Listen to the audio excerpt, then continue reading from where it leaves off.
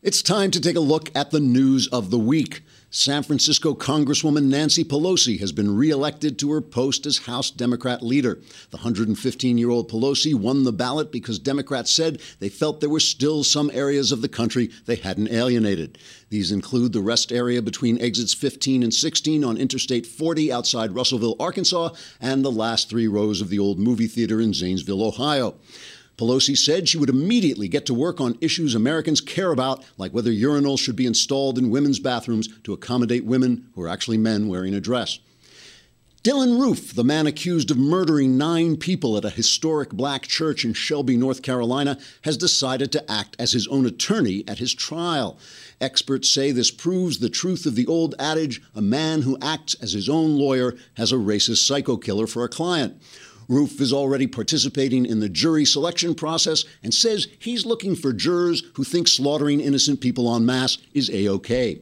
Those jurors who have been impaneled so far have already been asking the judge some clarifying questions, such as, do we have to sit through the whole trial before we convict him? And is there a slower, more painful version of the death penalty? The new Senate Minority Leader, Chuck Schumer, says Republican plans to privatize Medicare show the GOP is going to wage a war on seniors. President-elect Donald Trump has said he has no plans to change Medicare, but Schumer says it's still a Republican war on seniors because something. House Republican leader Paul Ryan said he was disappointed in Schumer's remarks because Republicans had been hoping to begin the war on seniors with a surprise attack, featuring GOP congressmen leaping out from behind trees to steal seniors' canes and push over their wheelchairs. Ryan said that after the federal government lost the war on drugs and the war on poverty, they were hoping this would be an easy one since the enemy would be old people who can't really fight back. Islamic authorities in Morocco say they were shocked by a new segment on a state-owned Moroccan television station that showed women how to use makeup to hide the signs of domestic violence. Local imams flooded the TV station with phone calls in protest. The imams say using makeup is only for hussies and harlots who are trying to lure innocent Muslims into sin with their sweetly smooth cheeks and lusciously round bodies. The imam said any woman found using makeup should be beaten, leading the television station to rerun the original segment. And finally, Anthony Weiner has returned to New York from a more than month-long stint in a Tennessee sex clinic. Weiner says the clinic taught him that sexting underage girls was bad, which surprised him because he'd always thought it was absolutely great. Weiner admits his political career is probably over because there's no place for him in the Democrat Party now that he's no longer a sexual deviant. Trigger warning, I'm Andrew Klavan, and this is The Andrew Klavan Show. I feel hunky-dunky, life is tickety-boo. Birds are winging, also singing hunky-dunky-doo. Ship-shape, tipsy-topsy, the world is zippity-zing. It's a wonderful day, hurrah, hooray! It makes me want to sing. Oh, hurrah, hooray! Oh, hooray, hurrah! I love that story about Dylan Roof acting as his own attorney. You could just see the judge. You could just see the judge going, "You want to act as your own attorney? Go for it, baby." It reminded me of the guy Jeffrey Dahmer, the serial killer who got murdered in prison. And people said, "How could this happen?" And I thought, well, it happened because the murderer came in and said to the guard, "Excuse me, you're standing in my way. I'd like to kill Jeffrey Dahmer." And the guard said, "Oh, excuse me, let me step back from it." It's like a little rough justice going on. All right, I don't do this often. In fact, I'll probably never do it again. But I want to give a birthday shout out to my fan, Dakota Hoddle, who is turning 24 years old today. His fiancée, Sarah Mallon, said that this would make her the greatest fiancée on earth, which I thought was like, yeah. Dakota, you are way out-chicked. So be nice, because they don't come along that often. All right, this Christmas season has begun. We are going to talk about God today because, I did this. We're going to do it. We'll do it after the people on Facebook go away because they're going to be cast out into the exterior darkness where there's great weeping and gnashing of teeth. But you, who are among the Daily Callerites who can hear the whole show at the Daily Caller site. Anybody can hear the whole show at the Daily Caller site. The Daily Wire. Gosh, sorry about that. I've been thinking about what's his name. Anyone can hear the show at the Daily Wire, but if you want to watch the show, you have to subscribe. Lousy $8 a month. Come on, subscribe. So we'll be talking about God because had this interview with Dave Rubin on the Rubin Report, and I've just been getting like hammered. All these people, all these atheists are so upset that I believe in God and can explain why. They didn't like that. All right, I have to tell you, we were just talking about this before we came on. I have been feeling so jolly, about this political situation. If you had told me a month ago, all right, November 1st, if you had told me that I would be feeling jolly because Donald Trump had been elected president, I would have laughed twice. One, that Donald Trump was going to be elected president, although I knew it was going to be closer than everybody else said. I'd have to give myself that. But also that I would feel this good about it. I mean, and it's not just me. It's not just me. I'm watching all the guys, Krauthammer, who said he could never vote for Donald Trump, as a matter of ethics. He's been saying this is going very well. He says, Trump looks like he wants to get stuff done. Jonah Goldberg was on the Fox panel. I love Jonah. Jonah's, I think, one of the best political writers out there. Just a terrific writer, great sense of humor, really well informed. And he was saying, kind of what I've been saying is like, yeah, can I pick this apart, some of this apart from a conservative point of view? Sure you can. Sure you can. I mean, right now, as I speak, I think Trump is in Indianapolis touting the fact that he saved 1,000 jobs at the Carrier air conditioning firm. And I think what I saw as I was coming on air was that the deal is that they're going to give him $7 million in tax incentives, and they'll keep 1,000 workers there. This is a big victory for Trump. It probably, obviously, engineered by Pence, who's still the governor of Indiana, so he can do this stuff. And, is there a moral hazard to thinking, we're going to do this with every business? But remember, this is standard operating procedure. Every state gives breaks to businesses to induce businesses to come. Texas comes to California and says, you're paying these tremendous taxes. If you come to Texas, you won't be doing that. Maybe we'll give you New York. We'll say we'll give you 10 years where you don't have to pay any taxes, and that brings jobs into the state, and then they start to tax them. There's always these things going on. But as I said yesterday, this is a symbol of a guy who means to move forward. And watching the White House get upset about this was hilarious. Here's Josh Earnest, the presidential spokesman, saying, well, I guess it's all right, but not as good as us. The early indications are that this is good news, and obviously we'd welcome that good news. I know that the president-elect has indicated that he deserves credit for that announcement, and I guess what I would observe is that if he is successful in doing that 804 more times, then he will meet the record of manufacturing jobs that were created in the United States while President Obama was in office. There were 805,000 manufacturing jobs that weren't just protected or saved, but actually created while President Obama was in office. So President Obama has set a high standard, and President-elect Trump can meet that standard if this carrier deal is completed in the way that he expects that it will be. And if he does that 804 more times, then he will have matched the standard established by President Obama, at least when it comes to manufacturing jobs. The one difference would be that the president-elect is talking about protecting jobs, and the metric I'm using is actually creating jobs. If we go to protecting jobs, there are more than 1 million jobs in the industrial Midwest that were saved when President Obama made the decision to rescue the American auto industry. Here's from the Washington Times with a hat tip to Deborah Hine at PJ Media. According to manufacturing employment data from the Bureau of Labor Statistics, since Mr. Obama took office in 2009, the U.S. has lost about 303,000 manufacturing jobs. I'm not sure how one even spins that into a positive, says the writer. Moreover, in his 2012 re-election campaign, Mr. Obama promised to create 1 million new manufacturing jobs by the end of this year and said he was working to double American exports over the next 5 years, but statistics show he's fallen short on both measures. Between the time he made the promise and October 2016, the most recent data available, the number of manufacturing jobs only rose by 297,000, far below the 1 million jobs he promised. So it's all untrue. And remember also that this, we always made fun of Obama for saying he saved jobs because there's no way to measure that. There is a way to measure this. Carrier was going to move 2,000 jobs to Mexico. It's now going to only move 1,000 jobs. So yes, he did save them. But also remember how Obama used stories like this to spend $800 million in stimulus that went basically to the people in the stock, buying stocks. It went to the rich. It didn't go to anybody, that we know. It just bolstered the stock market. So, look, this is a symbol. is it fraud? Is this the way we want him to go forward?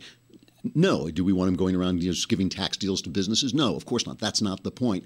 But as a symbol that the guy has turned his mind from who's using which bathroom, which is so offensive to people. It's not even offensive to people because they dislike transgender people. That's not the point. The point is there's serious stuff going on, and he's telling them that he is going to attend to this serious stuff. And the thing that is beneath this that is so encouraging, and the reason I'm so jolly, is it speaks to the fact that it turns out that Trump, this wild man, this guy who insults people, this guy who talks about crazy stuff like Ted Cruz's father killing Kennedy or being associated with Lee Harvey Oswald, all this crazy stuff, he actually has a plan. He has now appointed this guy, Stephen Mnuchin, who has this to say about the economy. We represent the Lollipop Guild, the Lollipop Guild, the Lollipop Guild, and in the name of the Lollipop Guild, we wish to welcome you to Munchkin Land. All right, sorry, that was Steve Munchkin. That was sorry. He's a union guy, It's like from the Lollipop Guild. Oh, okay, but Steve Mnuchin is from Goldman Sachs, and yes, they demonize Goldman Sachs, and Goldman Sachs also is like just stacked with these Keynesian leftists. I mean, that's the other thing. They make a fortune off capitalism and then tell us that it's all right for us to go into debt ceaselessly. But listen to what he's saying. It's important because it shows that Trump is not entirely the wild man we thought. This has been an administration for the last 8 years where we haven't had enough growth. Our number one priority is going to be tax reform. We think that by lowering the corporate tax rate, we're going to make U.S. corporations incredibly competitive and create enormous amounts of money that comes back onshore and creates jobs. Let's talk about how you do that, Stephen, because obviously you followed Trump throughout the entire campaign process. In terms of your first steps during this transition period and first steps in January, how do you get that tax reform moving? Well, the good thing about this is Wilbur and I have worked together on the economic plan with the president-elect throughout the campaign. We were integral to both economic speeches, the one in Detroit as well as the one in New York. And we have a plan. We've been working with the policy group. We're already sitting down and discussing this with Congress. And this is going to be something that happens absolutely within the first 90 days of this presidency. We're going to have a major tax reform, biggest tax reform since Reagan. And it's not just going to be a cut in corporate taxes, but it's also going to be a very large middle-income tax cut that's going to help this country.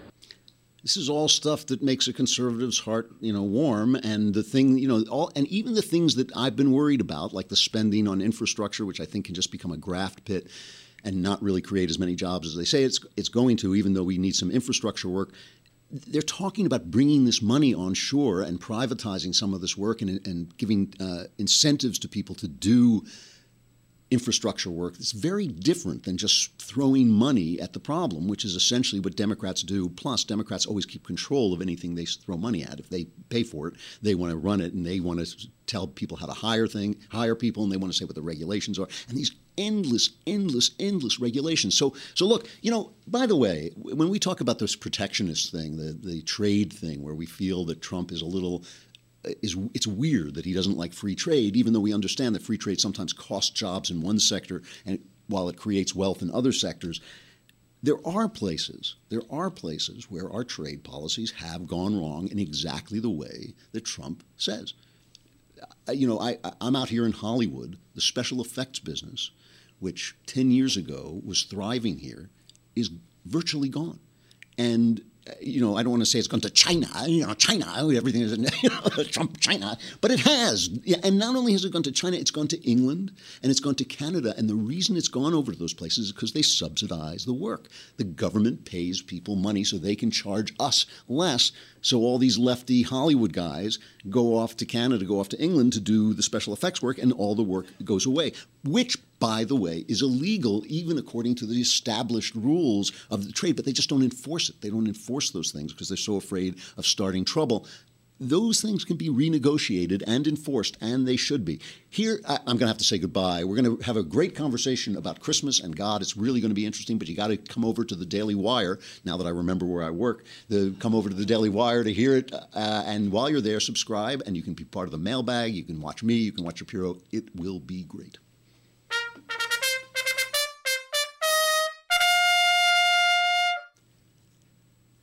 So here's Daniel Henninger in the Wall Street Journal. Now, Daniel Henninger is like, if there were an establishment, he would be like the king. You know, he's like the most establishment writer out there. You never expect anything radical from him. You never expect anything but kind of establishment conservatism, Wall Street Journal conservatism.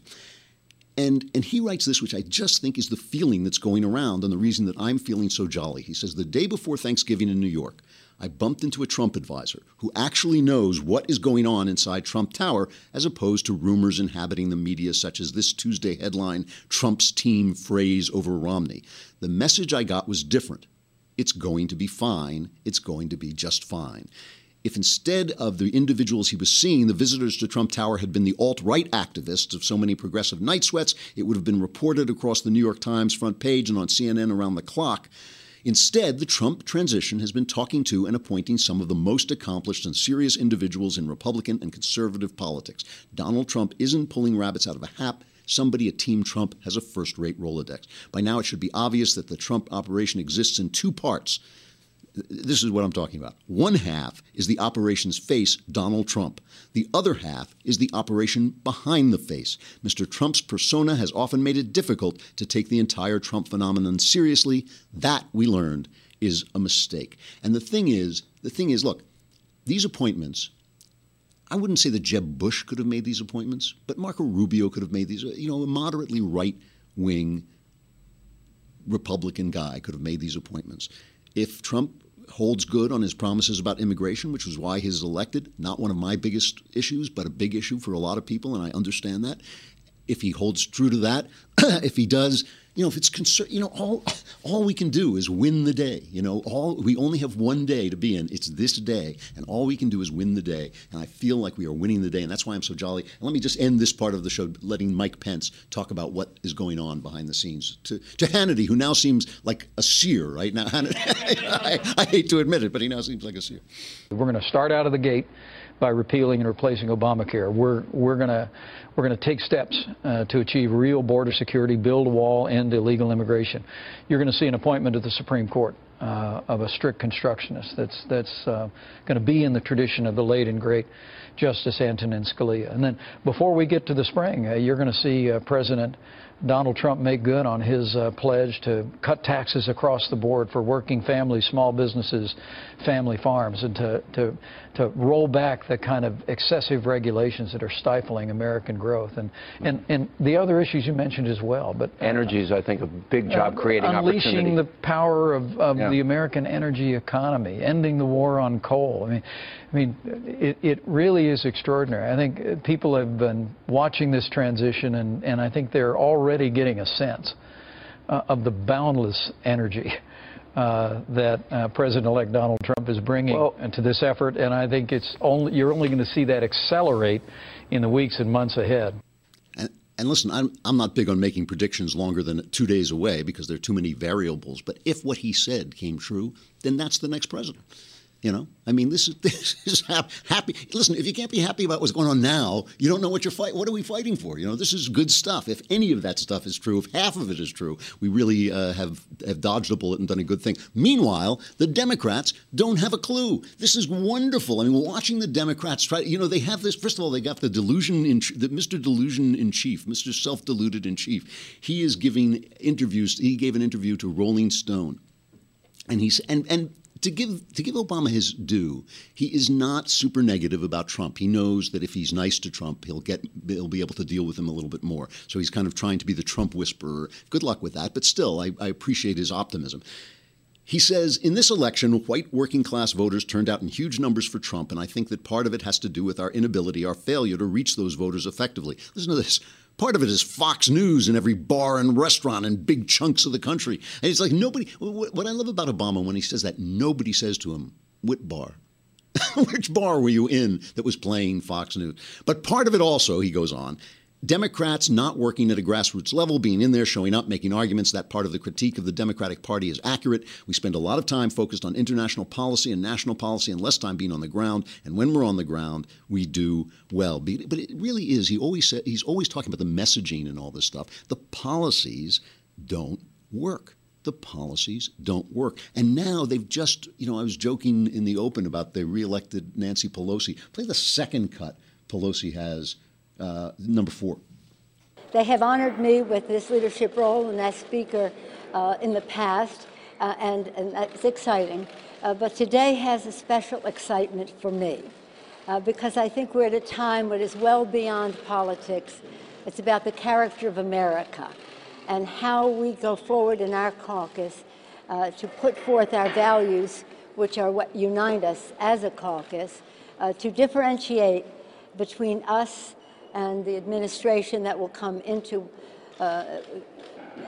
Washington in January, to take that message clearly to the public is something that is a historic challenge. The American people see the urgency.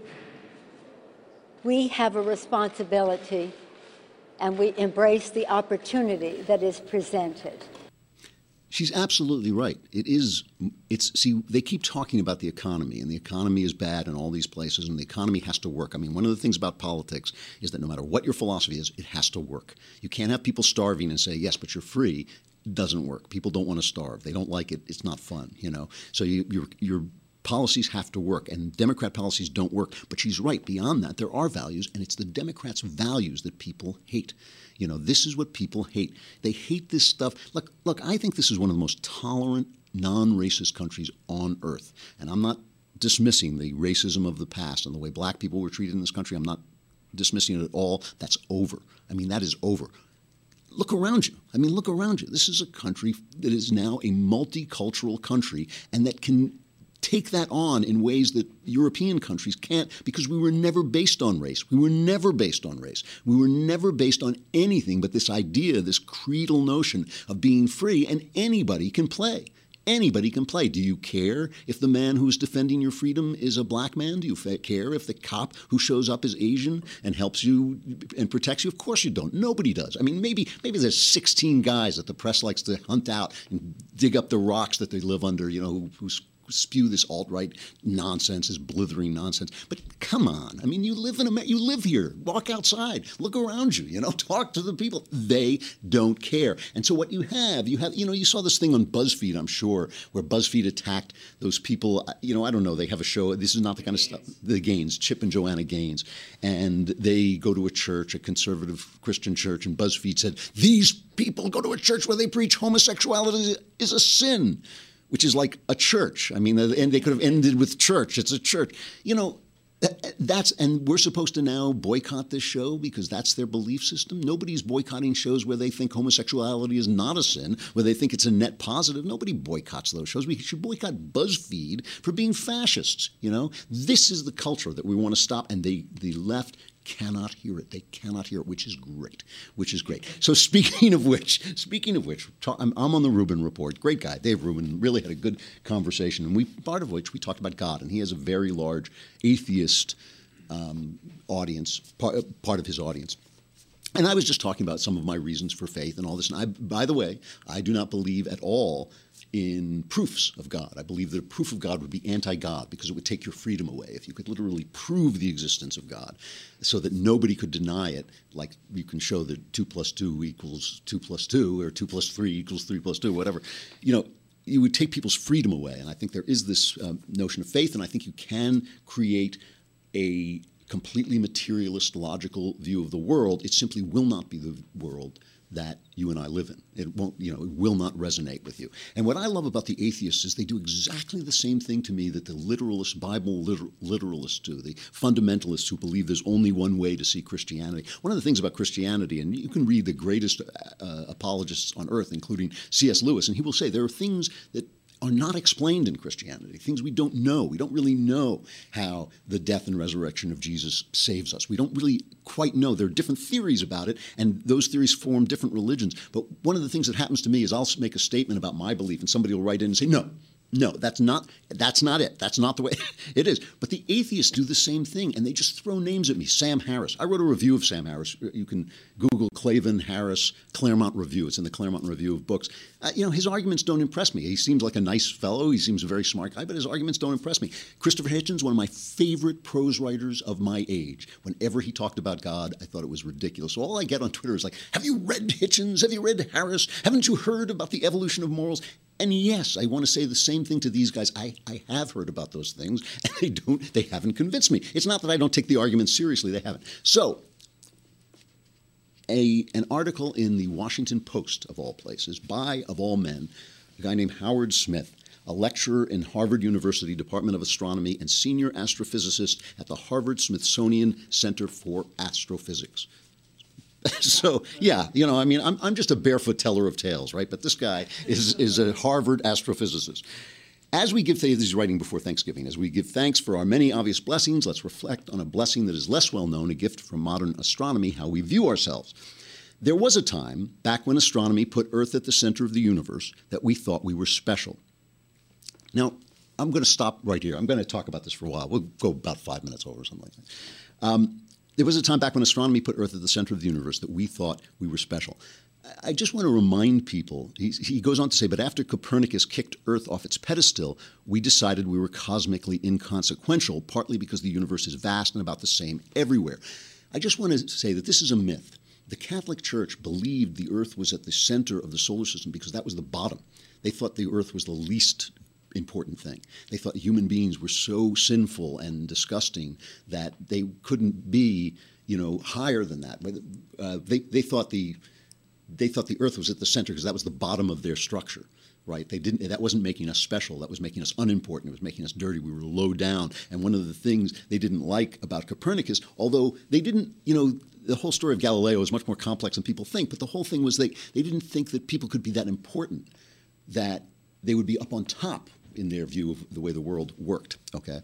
So astronomer Carl Sagan put it this way: we find that we live on an insignificant planet of a humdrum star. And Stephen Hawking was even blunter. He said the human race is just a chemical scum on a moderate-sized planet.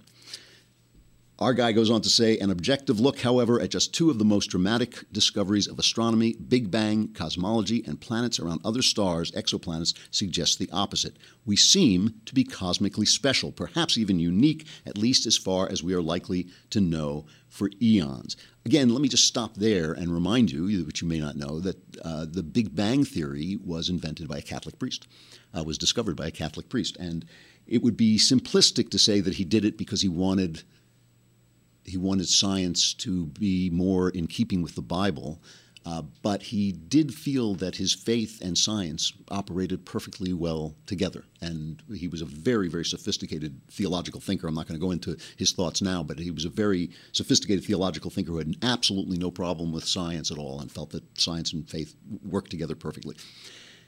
Now this article starts to talk about the anthropic principle. This is really important.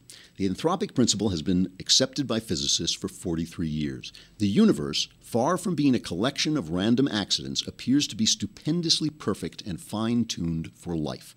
The strengths of the four forces that operate in the universe, gravity, electromagnetism, and the strong and weak nuclear interactions, have values critically suited for life, and were they even a few % different, we would not be here.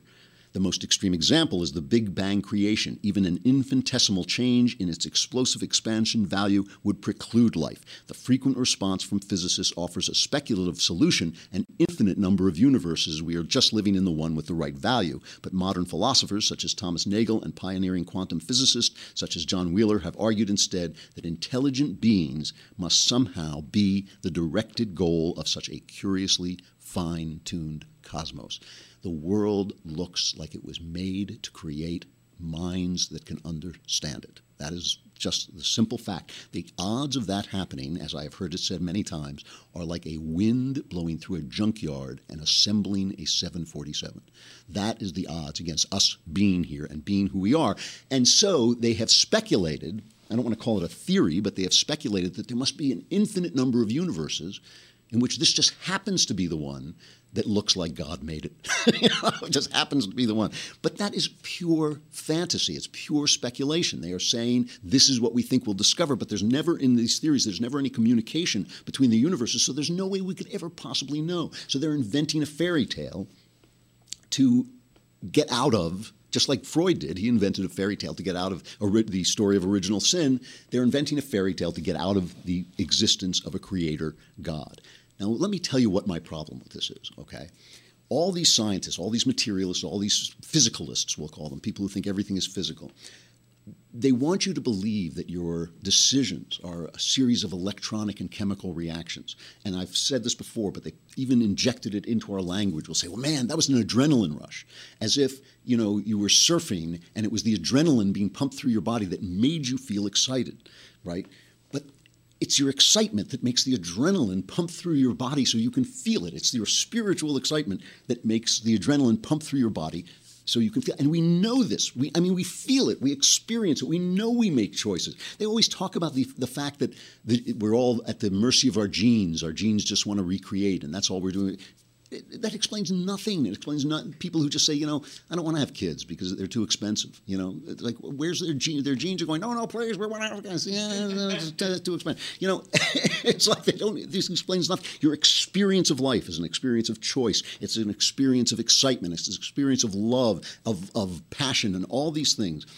The most fitting explanation, as I said, there are no proofs of this, but the most fitting explanation is that the human body is a language in which the spirit speaks. The human body speaks badly, bluntly, what your spirit is feeling. And one of the problems we have is the translation is not that good. The spirit is so big and the human body so small that the body translates love into lust. And so you think that lust is more important because the body is so here, it's so real and there, where the spirit is just yearning for love and for connection and for recreation, to exercise its creative, the creative nature that it gets from God. So if you wanted to tell a story about how flesh is a language, about flesh being a language for the spirit, you might tell a story in which God turns the logic of his mind into a human being. And in that story, you might find that those structures that we've created, the political structures, the religious structures, the structure of mob thought, of democracy, does everything it can to silence that word, to silence that flesh by killing the flesh, and yet every time they kill it, it comes back to life. And what I'm saying to you is if Christianity were only a story, it would still be a true story. It would still be a story that describes your life as you live it, as you experience it. Not as they're telling you, it has to be this way because of my logic. It would describe your life as you live it. The fact that we have every indication that it's also an historical event, I don't know, seems like a clue to me that somebody is telling us something in the history of our world. And that is why when you tell me, you're not listening to Sam Harris and you're not listening, I do listen to them. I read them all. I really do. And I love the fact that they can come out and argue their position. I don't think they shouldn't be allowed to argue their position. I think their position does not describe life as I experience it and as you experience it. And that is why for the next 25 days we are going to be celebrating the birth of Jesus, the Word of God made flesh. And we will end with one of my favorite pieces of music, which is Bach. It's usually called Jesu, Joy of Man's Desiring. You'll recognize it right away. But this is Celtic Woman, this violin and choral group who managed to turn this 17th century piece of German music into an Irish folk song. I don't know how they do it, but it is quite beautiful. Listen, we'll be back. I'm going to New York for the weekend, so I'll be broadcasting from New York on Monday, and I'll see what's going on there. It can't be good. But I will be here. Have a good Klavanless weekend. Who knows? Maybe even the nature of the Klavanless weekend will change into a positive. Last weekend we killed Castro. Who knows who we're coming after today? All right, I'll see you on Monday. It's great to be here. I'm Andrew Klavan. This is The Andrew Klavan Show.